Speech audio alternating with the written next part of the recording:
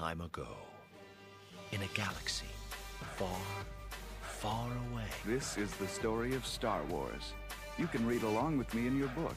O is for Obi-Wan Kenobi. All rebel fighters met at fleet headquarters to plan their attack. Princess Leia addressed them. Obi-Wan never told you what happened to your father. He told me enough. He told me you killed him. No, I am your father. Hello, I am C-3PO, and you are about to listen to the story of Star Wars. Another chapter is here. Welcome to Don't Burn the Sacred Text. I am one of your hosts, Brandon, and with me, she is cooler than Enfys Nest at a heavy metal concert. Say hello to Lindsay. I swear one day I'm going to come up with something better for you. I literally just thought of this about 2 minutes ago. I was like, I want to do something with Enfys Nest, and that's where it naturally led. You have to. Yeah, so, and we are discussing the Battlefront books tonight, and by Battlefront books, I mean we're mostly going to talk about Inferno Squad, and we can't talk Inferno Squad, we can't talk Iden Versio without our special guest for tonight. She is more fantastic than a Porg and an Ewok playing grab ball together. You know her on Twitter as Chaos Bria. Bria, what's going on? I'm laughing too hard after that introduction to say anything. I try. I really want to see this happen now. Like, how does that work? I don't know, but who do you think would win? The Ewok. I mean, yeah, Ewoks eat humans, so and they I'm obviously sure eat Porgs. Yeah, they could definitely take a Porg. Solid point. Yeah. Or they just throw one of those stormtrooper helmets at them, and the Porg. And that's it. That's the game. Yeah, height advantage too. So, Bria, go ahead and just real quick introduce yourself to our audience. Kind of tell them what you have going on and that kind of stuff. That's a very broad question. Yeah, hi. So I am Bria Livornia. As you gathered from that introduction, I'm Chaos Bria on Twitter, and also pretty much the world's biggest Iden Versio fan. I feel pretty comfortable giving myself that title. I am the managing editor over at Tashi Station, where I also co-host the Vongcast and the Kanjicast podcasts. I run a geek fashion blog called White Hot Room, and I also am a writer over at StarWars.com, where I mostly cover the comic books. Awesome. Well, thank you for coming on tonight, and of course, we were like, okay, we're getting to Inferno Squad, and Lindsay and I are like, how do we keep this from just being an hour of us going, Iden is awesome? So we thought, who better to have than somebody who could actually put some cognizant thought to why Iden is awesome. So I appreciate you thinking of me. You're the babysitter tonight. Yes. Oh, good. I'm not sure I'm the right one. Just so you know what's expected of you. So, real quick, let's I hesitate to say jump into. Let's breeze by, if I were being honest, Battlefront Twilight Company, because this was the first Battlefront book that came out. It was attached to the first Battlefront that came out, surprising there. And I think that this book is mostly forgotten for plenty of reasons. But primarily, I think the place where this book suffered was there wasn't a campaign for Battlefront 2, so therefore you didn't really have anything to attach to. So just overall, my thoughts, I somehow have 2 pages of notes on this, but even the idea of reading what I wrote about Battlefront Twilight Company is painful. So I'm just going to say I really didn't like it. And if you liked it, please, legitimately send us, a voice recording or an email about why you liked Battlefront Twilight Company, and I will put it on the show, because I have nothing positive to say about it. Ladies, do you have anything to add about? I do. Go for it. I actually really like it. Really? Okay. I do. It might not be the easiest book to read or necessarily the most engaging. It's definitely a very different book from how Inferno Squad is. But what I really liked about Twilight Company is that it gives you the nitty gritty in the trenches for the rebellion. And we don't really get to see that very often. Most of the characters we see, they're either pilots who have a bit of glamour attached to them. There's someone like Leia or Han who end up being leaders. And we don't really see the person who, I'll jump ahead in an era here, but we don't really get to know the person who licks the ground on Crate and goes salt. And that's what we get with Twilight Company. I'm also a huge fan of Alexander Freed's writing style. What he did, especially with The Very Chalice, is awesome. Like, she faced down Vader, and that's pretty gutsy. Yeah, I think Freed's writing style was fantastic, and I really came around on that after the Rogue One novelization, because when I found out he was doing that novelization of the film, I was really apprehensive about it, and that is, to date, my favorite novelization that's come out in the Disney era.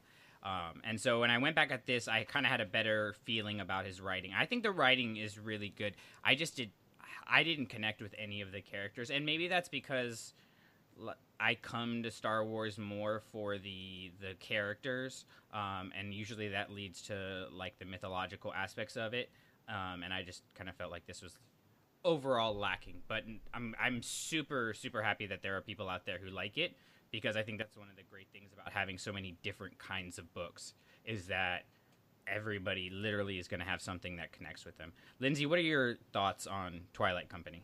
Mine are a little bit closer to yours, Brandon. To be totally honest, I read it while I was on a long plane ride, and if I wasn't stuck in one particular seat for as many hours as I was, I don't know if I even would have finished it. It is great writing. Alexander Freed is incredible. For me, though, I think it was, you said it really well, it's so gritty and it's so in the trenches. And my issue is just that's not necessarily what I wanted at the time.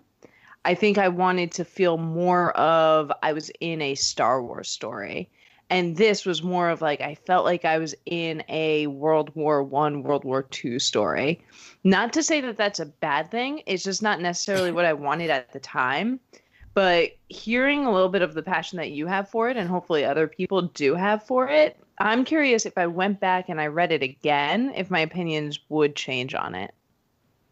There was a couple of characters I definitely latched on to. Like Brand was one of them. Chalice is another. And then I really liked Roach. Like when we saw that she died in the end, I was so sad.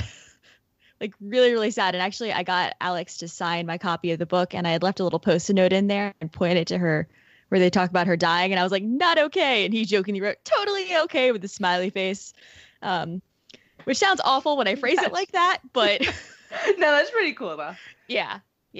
And also, I just love that it elicits any kind of reaction like that, because I actually did like that character as well. And I'm not saying that every single thing was terrible in that book. There were some saving factors, redeemable factors there. But to be able to say, oh my God, I had that connection with this character, I really felt it, I think that's amazing. And that's what Star Wars is for. And that's what these expanded books are for.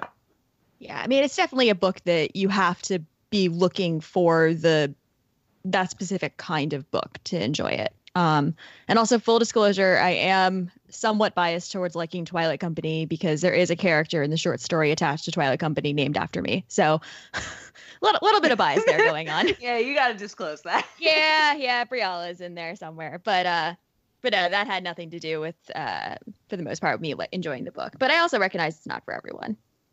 Yeah, and we kind of talked about this on our Last Shot episode, how Lindsay and I weren't super in love with Last Shot, but the thing that more than anything made me super happy about Last Shot is it was such a different type of storytelling, the way that it was put together and the writing style and the types of characters that were brought in.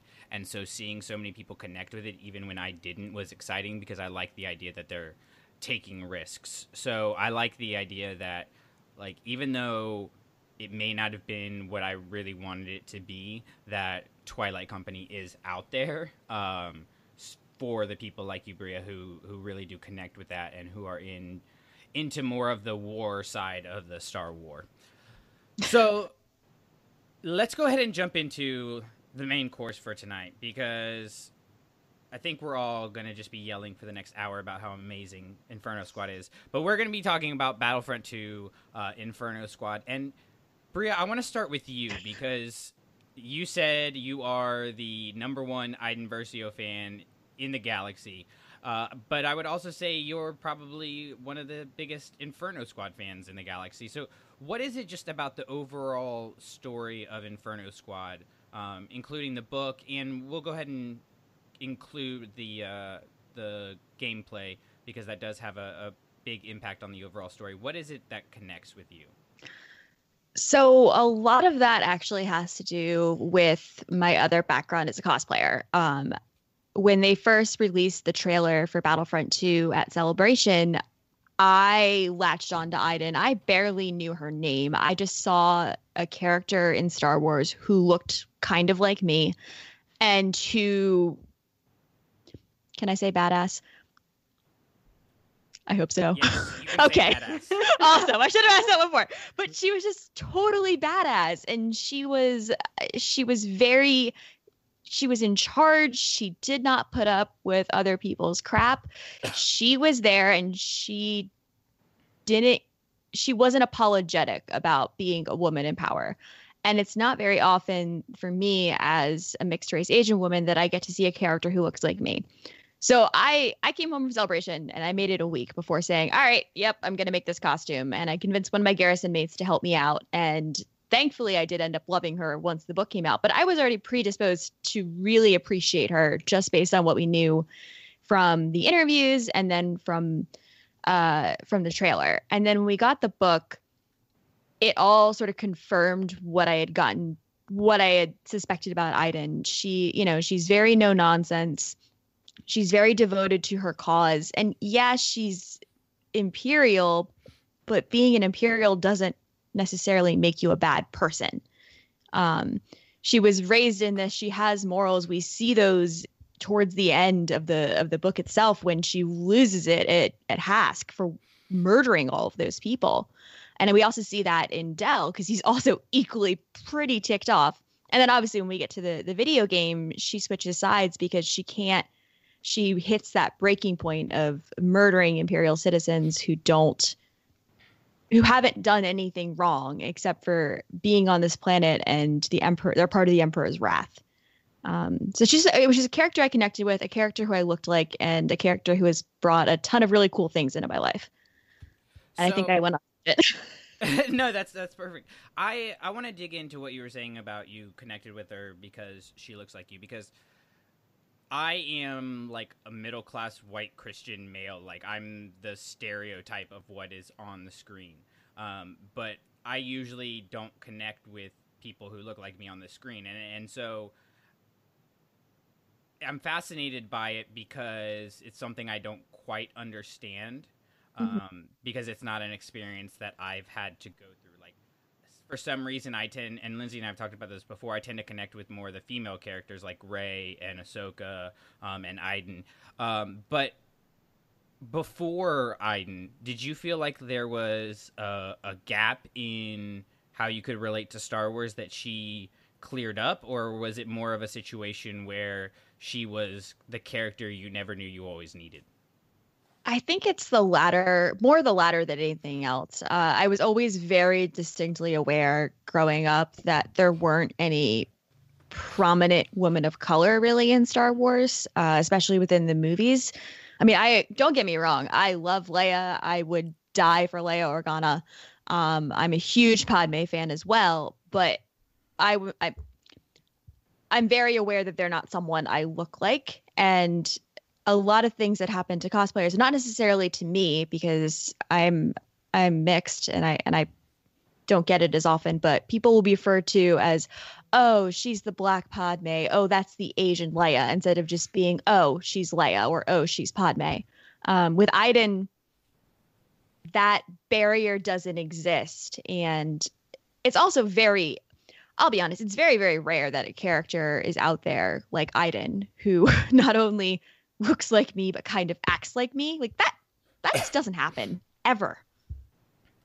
Yeah, it's definitely special, and I think, and I don't want to go too far down this road because that's not what the focus of this episode is, but I think one of the great things about what's going on now is all the diversity that's being brought in, and hate the idea of like somehow it's forced diversity, because I think that implies that like by bringing in people of color or more women into the roles, or just things that should naturally be happening, like characters like Leia or Luke or, you know, all these people that we had before are somehow less than the people that we're bringing in. Does that make sense? Yeah, it's just a broadening of the galaxy. It's not a replacing, just a broadening. And I would love to see someone try to tell Janina Gavankar that she didn't earn the part of Iden. I'd love to see that. Like, you get punched in the face. Yes, I would pay for that pay-per-view. So, Lindsay, jumping over to you, because you have an Inferno Squad tattoo on your back, right? I do. Okay, so it's a parallel to my Ahsoka one. You know, when I first started reading Inferno Squad, I never thought I would be the least of these in terms of liking this book. But tell us what it is about. I know, right? Tell us what it is about Inferno Squad that connects with you. So for me, it is, and Bria had touched on this, it's seeing a character that acts like me. I am pretty lucky being in that I'm also, you know, middle-class white female. I've grown up with characters, especially in Star Wars, who look like me. And as much as 8-year-old, 9-year-old Lindsay would have loved to be able to say, oh, I act like Princess Leia, oh, I act like Padme, I don't. I like seeing in Iden, though, that there is this tougher strand of her. And even though she is tough and she can be a little bit uncompromising, she still sticks to these morals and these principles that she has. And she just does it in such a way in her interactions with other people and with how I would imagine her mannerisms being, even just reading the book before the campaign. She does it in such a way that I sit there and I think, that's what I would do. And that's how I would do it. And even though she is that Imperial, she's not a bad person. She's on a different track than I would maybe be on. But she still carries herself with this integrity. And that is so important and so crucial. And that's what I really connected with in her story. Just seeing how she carries out that integrity in her interactions with other people. But one of the very first things to me that really connected with was how much she wanted to earn what she had. I think that is so important. It wasn't just, oh, look, I have this powerful father. Oh, look, I've been handed these opportunities. She made sure that she earned everything she had, and everyone around her knew it, and they couldn't question it. And that was a really big sticking point for me. So to see that early on in the story, I was immediately like, yeah, I'm on board with this. I like her. I'm going to follow her wherever she goes. And it just so happened to all pay off. Lindsay, how much did you love how Hask was always, I call him second best Hask, and then no matter what he did, he couldn't actually be better than her. He couldn't. And it's almost like she wasn't even putting in all of her effort to crush him at everything. It was like she could give 75% while he gave 100, and she still got it. Yeah, she wanted to be the best, and he wanted to be better than her. And they weren't even playing the same game. Never. It was so good to see. And, you know, I think that kind of character, too, you know, Brandon, you had touched on a forced diversity.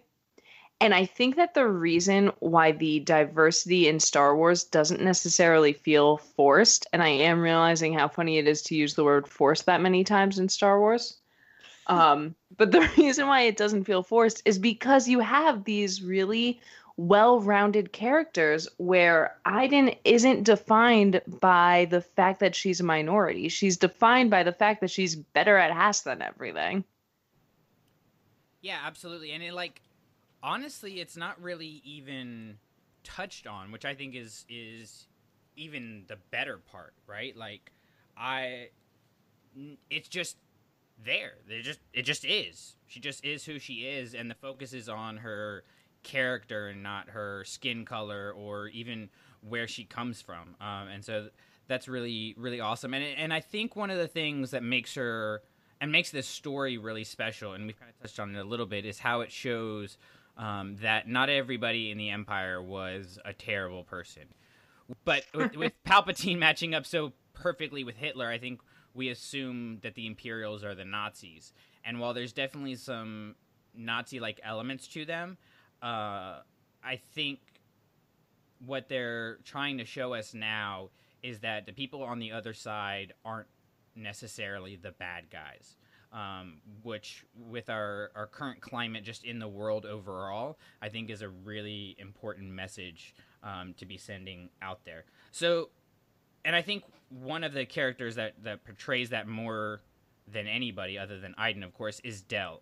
Like, he is the prime example of a good guy who just got blinded by the Empire's propaganda, and once he started to believe it, he didn't really think about it. Del Meeko is a perfect human being. I will hear no word against him. No, Here. Yeah, no, I'm all on board for Del, but I think like it was one of those situations where he got caught up in the machine, right? And he saw the good that the Empire was doing, because I think it would be foolish to say the Empire wasn't doing at least some good, right? Otherwise, there's no way they could have maintained having so many good people. And I think for him, what it comes down to, and the reason that he sees the good in the Empire, is the relationships that he has with the people around him, right? We see from the beginning, the people who are under him are talking to him like an equal. And then it moves to Pickau and seeing him and trying to figure out a way to help him, and things like that. And I know, like, in where I work at as a teacher, like, we have a lot of autonomy, which is kind of, like Del would have had in his job. But when you have your boss bearing down on you and, like, everything needs to be this way, it's a lot different than, like, what I have now with a boss who is very free and very friendly and makes it feel like they're a person you want to work for, right? And Del has that about him. He just attracts people to him, and that's why I think while Iden is the head of the squad, Del is the heart of the squad. I wouldn't argue with that. Yeah, that's a really good way to put it. The only point that I would argue is when you say that he kind of bought into the propaganda, the feeling I've always gotten from him was really more apathy. It was like he was just there to do his job, make his living, go about his day. It's not like he ever really fully bought into anything. And maybe that's why he was able to switch so easily at the end. But to me, it was really just mostly apathy on his end. Yeah, he's got the line when he's talking to Luke Skywalker on Pilio, which not that we're talking about Luke Skywalker, but that is the best Luke Skywalker writing I've seen in the new canon, where he says, I'm not blind. I know what the Empire is, but what else is there? Which I think is really telling, because he's old enough that he would remember some of the time under the Republic. I believe he's 36 when the game happens. So he would remember a little bit of that, not much, but a little. And he's also got, I think he's his older brothers who were in the Stormtrooper program as well. So it really is a what else is there? The Republic fell, the Empire's here. I suspect that for most people in the galaxy, it was, okay, they changed the name. And, there's a military now. So I think I'm basically agreeing with you, Lindsay, I think. It sounds like it. I hope. Yeah. Yeah. But I think, he goes along with it to an extent. And I would say that he believes he's doing some good. But he's not like a Tarkin. Thank goodness. Because Tarkin sucks. And I think he sees what the Empire is providing to the people around him, right? His family, the squad that he worked with before Inferno Squad seemed, from the little that we get from them, to be genuinely happy for him, and they seem to have a real familial relationship, right? And then when Iden is like, we're done with this, we're turning, like, we're joining the rebellion, the Empire is not what it is supposed to be, like, that relationship connects with him, and immediately he goes with her. And obviously we know how that ends up. I mean, let's be real. Del Miko would have followed Aiden anywhere. Like, You if know she what? had stayed, he would I have mean, stayed. wouldn't we all? I was Yes. gonna say if you wouldn't follow Aiden anywhere, I don't need your kind of negativity in my life. Okay. Which, speaking of people who would not follow Aiden, and really the worst of the worst, Ugh. has I hate him so much. so much, so much. Go for it. Go. Let go. It's a safe space. Let I'm go of trying your to. anger. I have so much towards Hask, but I think that's what makes him such a well done character. Is he is the heart. He's everything that about toxic masculinity, like in one bundle. He's the person that, you know, the pro empire, the we do this our way or the other way. He has so much anger in him because Aiden, despite being younger than him, is more talented. She always gets the jobs he wanted. Like, you see it throughout the entirety of Inferno Squad, and then you see it even in the beginning of the game where they make a crack about him, not about how he's not in charge yet, but he will be one day. And like the first thing that happens once Aiden and Del betray them, and he's just like, no, I'm not going with you. And then he killed that jerk. Like, He had no right. none. I mean, so I went on a Twitter thread a while back about the relationship with Del, between Del and Hask, that I think is fascinating. Because if you notice throughout, he's mad at Aiden. He hates Aiden, but he's like apologetic to Del, which says something. Like, it says a lot. Like, I don't think he actually wants to kill Del, but he does it because he knows he's gonna hate Aiden, or because he knows it'll hurt Aiden. And I just never That's forgive a him really for good that. point. I Like, hadn't thought about it that's- like that. Yeah. Yeah. Oh, and Del, perfect human being Del, his last words, okay, they're not begging for his life. They're begging for Hask's, because he he's says, don't go after her. You know, it won't end well. So he's not trying to save his own life at that point. I just got goosebumps. Yeah, and I mean, I feel like the thing with Hask, he's definitely like the anti-Del, and really the anti-Aiden, right? Aiden doesn't go around flaunting what she's got going on. She just shows up to work and does better than everybody else, and he is obsessed with power and validation through power, and really he's blinded by his own arrogance and his hunger for power, which is exactly the kind of people that the Empire empowered, which of course we see that he does. And man, I remember when I got to the end of the book the first time, like when he just slaughtered everybody, I kind of just put the book down for a second because it was just so taken aback by it, right? And when I finished the book, I texted Lindsay like immediately after, and I'm like, have you finished the campaign for Battlefront? Because I don't have a video game system. And she's like, yeah. And I said, tell me everything. Because I just needed to know all of it. I remember that. I go, are you sure? Yeah, because I'm very Like, everything. anti-spoiler. I'm very, very anti-spoiler. And I was like, no, like, we were out of town, and I knew, I'm not going to have time to sit down and watch the YouTube videos of it right now. Like, I need to know what happens. And so I was definitely glad to see they got away from Hask and went in a different direction. But Did you notice that after he slaughters everyone, Aiden never calls him Gideon again? no. Oh. God, Mind- see, this is why we have you on Mind here. blown. I think about this stuff a lot. Like, I'm like 10% person and 90% Inferno Squad. I mean, that seems That's like the a right very balance. healthy. That's the balance yeah, we all strive for. it's a healthy ratio. Yeah.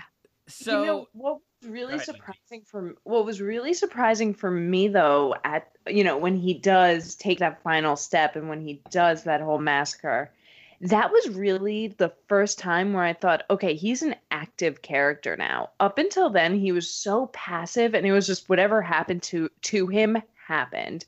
That was the first time though where he went out and he really made something happen on his own. And that's when you're like, oh, this guy's messed up. Let's go back to when he was being really passive.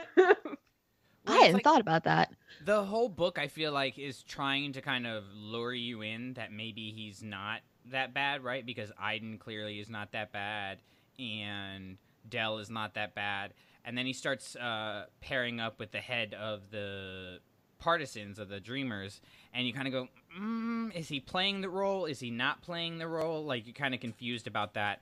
And then that slaughter at the end just answers it and then sends it right into the Battlefront 2 story, which just shows him for the terrible person that he really is. The one character who is not a terrible person, hopefully you guys can't hear the squeaking that my dog is doing behind me, like a little... I can. Okay, well, there you go. Buzz made But an it's a appearance on dog, the show. so no one... Dogs are great. no Dogs one's are- upset. Yeah, dogs are allowed on the show. The one character that when I first read it might have been my favorite before I really started to attach to Aiden, and the more that I thought about it, was Sin. Oh, I just absolutely love her. And when they first introduced her character, I thought her eidetic memory was going to be like a cop-out and just one of those easy plot solutions, kind of like, oh, hey, Thrawn knows everything, right? But it was used, I think, perfectly and didn't become a crutch. And I think you could have made her this very stereotypical young, foolish, headstrong person, especially with her abilities. And instead, Christy Golden just defies those stereotypes. And that final moment, I mean, I'm not a crier. I'm a very emotional person, but I'm not a crier. But that final moment with her, I was in tears. Oh, I cried for 2 chapters straight. Because I latched on to Sen almost immediately because I picked up on Christie's visual description of her and I went, oh my God, she's Asian. She's East Asian. Which is incredible to me that there is a book with 2 characters of female Asian descent in the book. And I just in shock and awe by it. And I hugged Christy Golden when I saw her and I was almost crying, thanking her for Sen and for what she did with Aiden. But, that chapter where it would happen with Sen, because it reminded me of one of my favorite Legends characters, Winter Selchu, who also had the perfect memory. And then when Aiden has that breakdown, like there is always a grain of truth in your lies, which is not the exact quote. I'm beating myself up for not remembering it right. But those 2 were just, oh my God. Ow. It gets ya. For me, it did take a little bit longer to latch onto her because I thought the same thing as, is she going to be used as just the easy plot device where anything that needs explaining is about to just be thrown onto this character and that's that. And we're just supposed to accept it for what it is. But seeing the way I'm trying to think of how to phrase this. It's not so much that she changed a lot during the book. I think we just saw who she truly was and what a gracious and generous person she was in the machine that the Empire became. So to see that humanity in the character that was supposed to be the perfect embodiment of the Imperial machine was just absolutely jaw-dropping to me and took me for such a loop. I think I'm pretty good at figuring out what to expect for certain characters, but she was the biggest surprise in, I would say, any canon book to date. Really? I really do. Huh. I was shocked by her because I really did when we were first introduced. I was like, this is going to be stupid. This is going to just be the easiest way to write off any plot hole. Oh no, she just remembered it perfectly. And just seeing the way she connected to the other Dreamers and how she just wanted to kind of just make everyone else proud. I was like, oh, this is such a human character. And I was expecting the machine. I was expecting just the cut and dry of it. Yeah, and it was her forgetting something that ended up being why she died. Yeah. Because she slipped up on that one language thing. Wow. And I actually the thing didn't was, realize it. Yeah. when I first read it, I didn't even realize what had happened. Because you just like know about her abilities, and it wasn't until they explained it that I actually caught up and I was like, "Oh crap. Like that's not going to end well." And I think having it be Aiden be the one standing across from her with the blade, I feel like if Sin had lived, she would have become a lot more like Aiden. Possibly because of her eidetic memory, like even more capable than Aiden, as blasphemous as that is to say. But she was definitely a really amazing character. And Bria, I like tend to breeze over character descriptions and like what they look like because I just never remember anyways. So I literally had no idea that she was East Asian, and that makes my heart super happy. So again, glad that more of that stuff is happening, and it's happening so much that it's not even, I don't even want to say it's not even going noticed, but it just feels so natural. You don't like stop and go, oh, hey. Let's jump into the Dreamers and kind of the plot motivation of the story. What I found really interesting when we got to the actual part of the Dreamers was how deep into the book we already were. Because there's so much that happens in the beginning part of the book to get the team together, and I love all of it. Like, I love how they brought the team together. I love that when they immediately start working, it's just seamless, and it just feels like they fit together, because that's exactly what would happen in a real life like military situation, right? They like all have the same background. They already kind of know what everybody else is thinking, and they are the elite of the elite for a reason. So actually, I don't agree that they had the same background. I mean, like in like military ideology. I mean, sort of, but they're pulled from, except for Aiden and Hask, they're pulled from different branches. Yeah, that's a good point. Because Dell's, he's more engineering. He's more of the one who worked his way up through the ranks, whereas Senna is basically fresh out of the academy almost. And she's more in, I can't remember if she's actually in ISB or intelligence, because it's very confusing figuring out what's what over there. But she's definitely not necessarily a pilot like the other two are. Yeah, she's not in the field, yeah. Yeah. I think that's what makes them stronger, though, is that they have these differences but agree on mostly their ideology, and they come together to mesh and become this team. Yeah, it's I would kind of say, like... too, not even just the ideology, but they are really quick to accept that the other three are the experts in what they do, and their opinions are equally valuable. And I think that's why they made such a strong team from almost the very beginning, is because they know what their own strengths are, they know what their own weaknesses are, and they get how they need all four of them to fill in the entire puzzle. Yeah. The Admiral did a good job with assembling them. Oh, absolutely. If nothing else, he's really good at his job. But I kind of have a similar experience to that, because when I came to this new school, the teachers that I work with, we kind of have the grade level divided up. And immediately it was like we all came, and we never even talked about it. We never even sat down and go like, who's going to do this? Who's going to do that? We just immediately clicked, and everything worked together. And we were able to get like the best scores that the school has ever gotten last year. And I don't say that to brag, but I say that like because when I'm reading this, I'm like, yeah, that's like a very real life thing. When something like this happens, it's like magic. And it's not accidental, right? Like, it's very planned out by Admiral Versio, who, by the way, is almost as bad as Hask. Almost. I hate him. Oh, so I can't hate him. Why can't you hate him? I mean, he blesses because I hate him a little. So, I have a complicated relationship with the Admiral, because he's very much a part. Both of her parents are a big part into making Aiden who she is. With his, expecting excellence. And yeah, he's not necessarily a loving parent to her.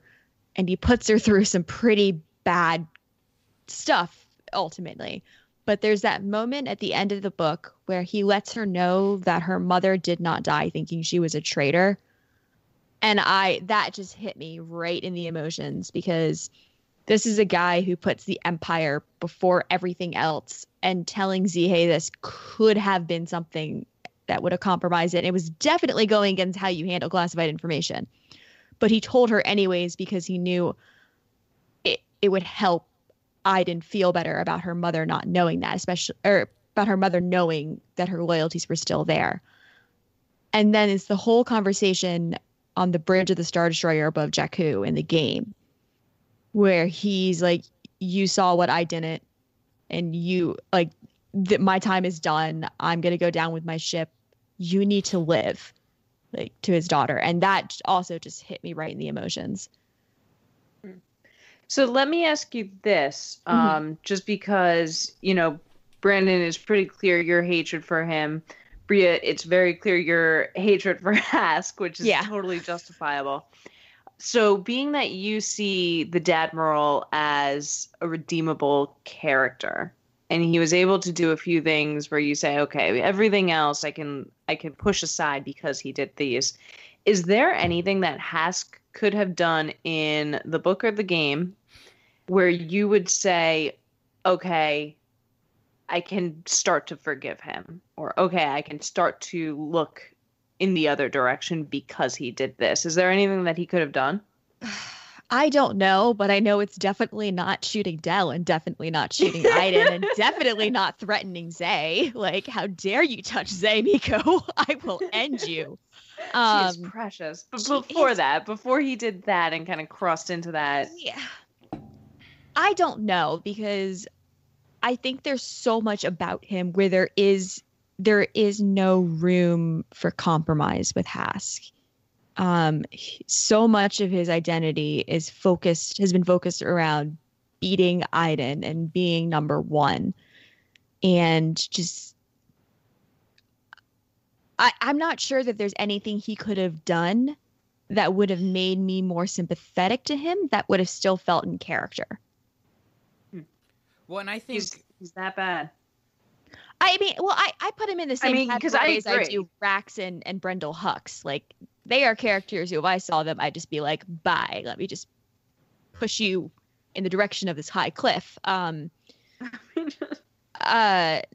though I think the actor who plays Hask is brilliant. But yeah, I couldn't find. I think his relationship with Del is fascinating, but again, like I said, like, so much of what Hask is just toxic, and I can't find anything in him to counter that. And I think one of the things that makes them really different too is the Dadmiral puts the Empire first. Hask puts himself first. Yes, and exactly. Oh, great way to put it. Because Hask puts himself first, there is no room for negotiation in that. Whereas with Admiral Versio, he puts the Empire first, and I'm sure to some extent in his eyes, doing that stuff for Iden was protecting the future, because she was the future of the Empire, at least to some extent in his eyes, right? She was clearly had the leadership skills. She had been raised to put the Empire first, those kind of things. So I think that Bria, I think you brought me around on him. Yes! I'm convinced. I still don't like him. No, like, you don't have to like him, but as long as you admit he's better than Hask. Oh, no, he's way better than Hask. Way better than Hask. Gideon Hask is the actual worst. Yeah, I don't know.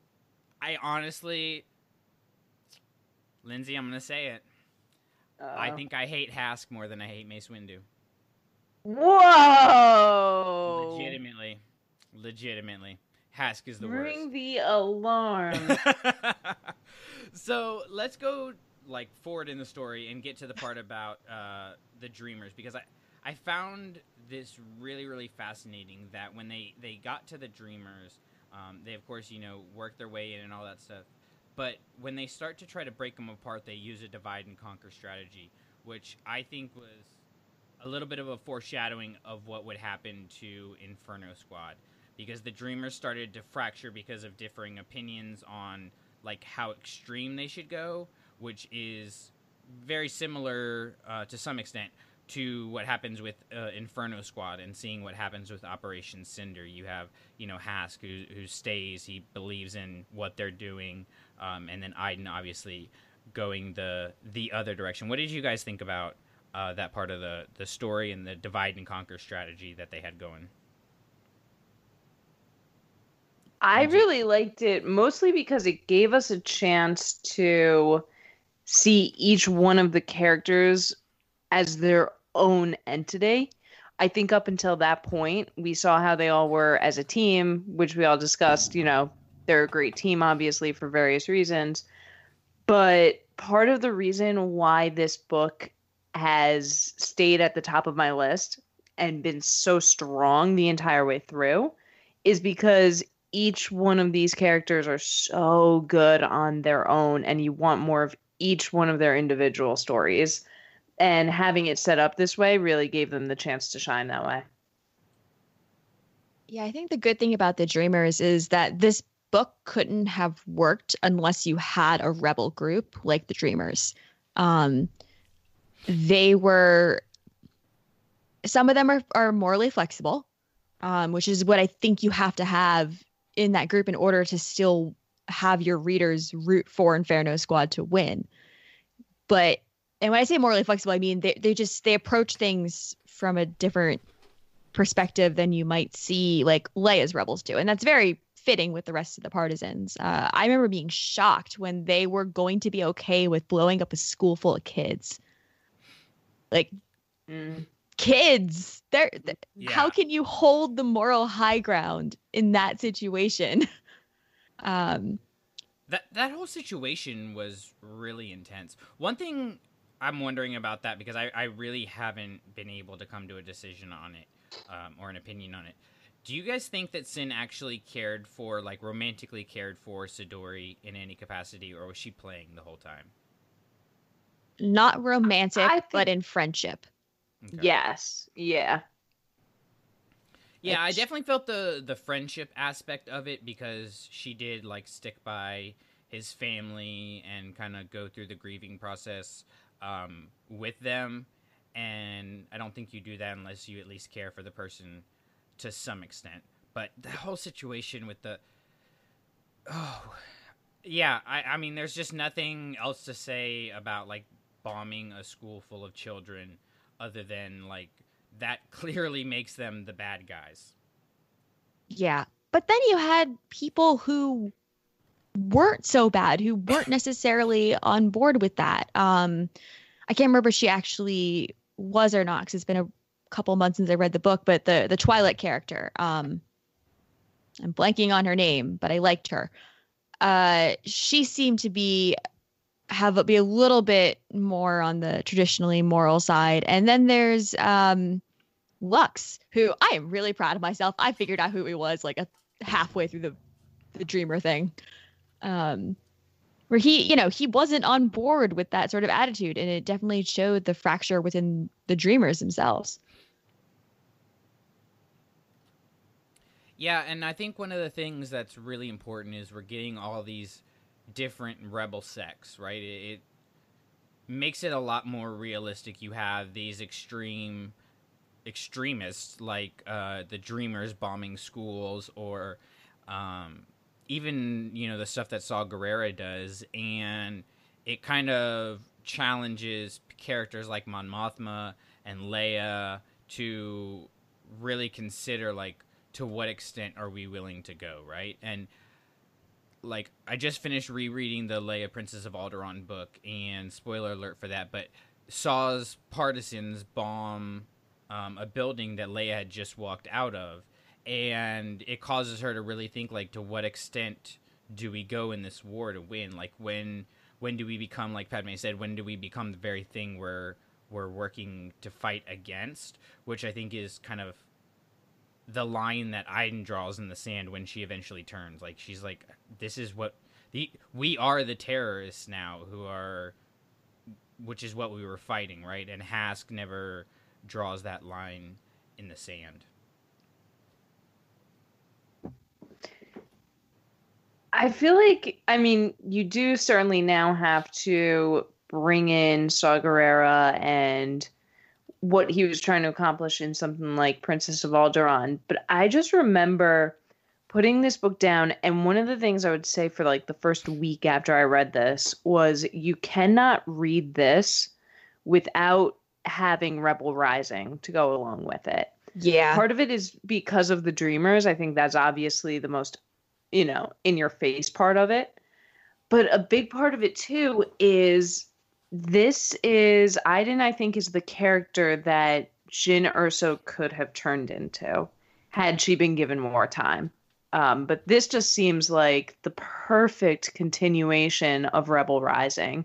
If for some odd reason someone is out there listening to this podcast an hour in and they haven't read Inferno Squad before, before you do, read Rebel Rising first and then go right into this, just because you really can't have one without the other. It is the perfect foil of each other. It's not even just that one seems like it should be a sequel. It's just the perfect dramatic foil. Yeah, I hadn't thought about that, but they do go really well together. And of course, you have the connection between the characters and everything like that happens too, which is extremely powerful. One of the things that stuck out to me the more that I read this book is really one of the themes that I noticed, which is the personal versus the impersonal aspects of war, and how it impacts those who are involved. And when we make war about number of casualties or the money that it cost or what we gained or what we lost, we really lose that personal aspect of it, which I think what makes Iden such a great leader and what makes her such a character that we relate to, but also that we strive to be like, is that she never loses the focus of that personal aspect of the war. So then how would you say our buddy Hask does? Do you think that he makes it less personal and that's why he's able to commit some of the crimes that he does?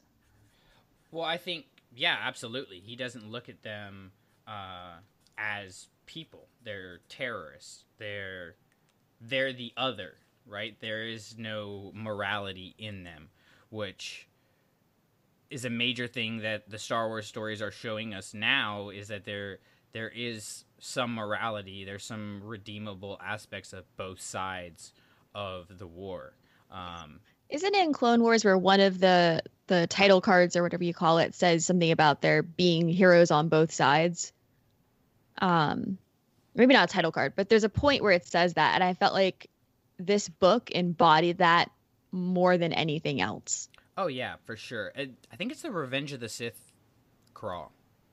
Oh yeah, that's Heroes right. on both sides, evil is Whoa. everywhere. Wow. Well done, sir. Hats off to you. Wow. I've watched Revenge of the Sith Sith way too many times. I am so ashamed of myself right now for not knowing that. Damn. No, that's a good point, that it shows really those heroes on both sides, because I don't think there's ever a point where Iden or Del or really Sin doesn't seem like a hero. Well, okay. There is one point. Okay. And I found it a little like I had to kind of sit down and remind myself how much I loved Iden. Because in like chapter 4, when they find the wine in the room, and it's Alderaanian wine, and it's like a month after Alderaan, and they're drinking a toast, and I'm like, oh no, because I love Alderaan, but then Iden's there thinking about, like, oh, I wish they hadn't made the destruction of Alderaan necessary, and I'm going, no, honey, no, That's not a thing. Yeah, because I don't want to make it seem like I think all of her actions are completely okay. Like, obviously, okay, she's in the Empire, and there are some not great things she does in the Empire, even though she thinks it is for the greater good. And I think all of them do that at one point or another. but it's what you do once you're presented with a choice to be better that really defines them and makes them the heroes that they are and that they become. I almost don't even want to say what I was about to say because that sums it up so perfectly. Sorry. I was going to kind of add on to it. No. I wanted to add on to what you said. I was like, oh, I don't even want to taint it though. But I'm looking at the other books I'm trying to just stick to canon right now. I'm looking at my bookshelf. And one of the things I think that makes a character like Aiden so incredible, and one of the reasons why I relate to her so much, is it's not even just a matter of she knows the difference between right and wrong or she's going to stick to her principles. It's that she thinks critically. So when she is given the option of, can I be a better person? It's not just a matter of, yes, I can because I'm hopeful and I'm strong. She's able to become a better person because she can look at everything she's ever been taught in her life and everything she's ever done and think for a quick second, what if that's wrong? And she has that ability to think critically about things, and that's how she takes that final step to become a better person. And I love that about her, and it's so different from any other character we have. Yeah, and I think, so going a little bit into the game here, one of the things I really liked about how Mitch Dyer and Walt Williams handled her story and Dell's, is that it wasn't a redemption story. Because it was more of she is switching sides and she is doing what she thinks is right. And it's more of a gradual process, even though I wish we had seen more of that process. Because if you notice, when she goes to Naboo after Lando's first hey, yeah, look, you can have these X-Wings and go anywhere you want, or you can take the X-Wings and come help us fight against Operation Cinder. She doesn't have the Rebel Starbird on her shirt.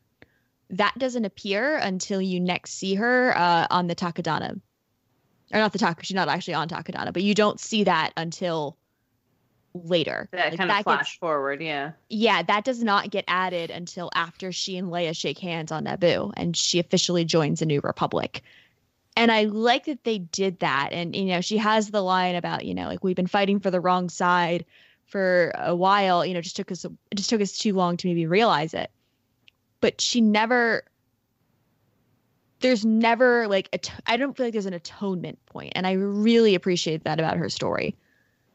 Does that make sense? Yeah, it's kind of like absolutely. She doesn't feel like she has to make up for what she did. Like, she doesn't feel like because she was part of the Empire that she was the one doing those evil things, right? Because she wasn't. She wasn't necessarily the one out there, mining and destroying planets and things like that. But I think when you consider her character, like you said, Bria, she doesn't get that rebel bird on her immediately, right? Because it's not so much about sides in terms of like rebellion or empire or republic or whatever it may be. It's more about just like what is right. And Lindsay, you brought up the idea that she critically thinks, and I think that's what makes her character so different from like a DJ, right? Because DJ sees this world where everybody is fighting, and depending on your point of view, you're wrong, and so he just does nothing about it.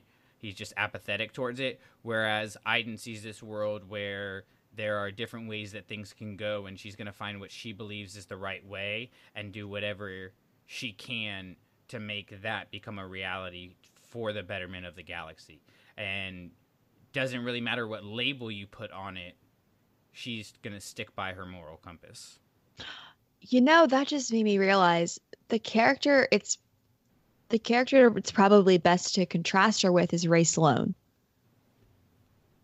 Because they both have those moments where, Ray Sloane could have joined the New Republic at one point, sure. But she decided to stick by the Empire and then go off and be a part of the First Order.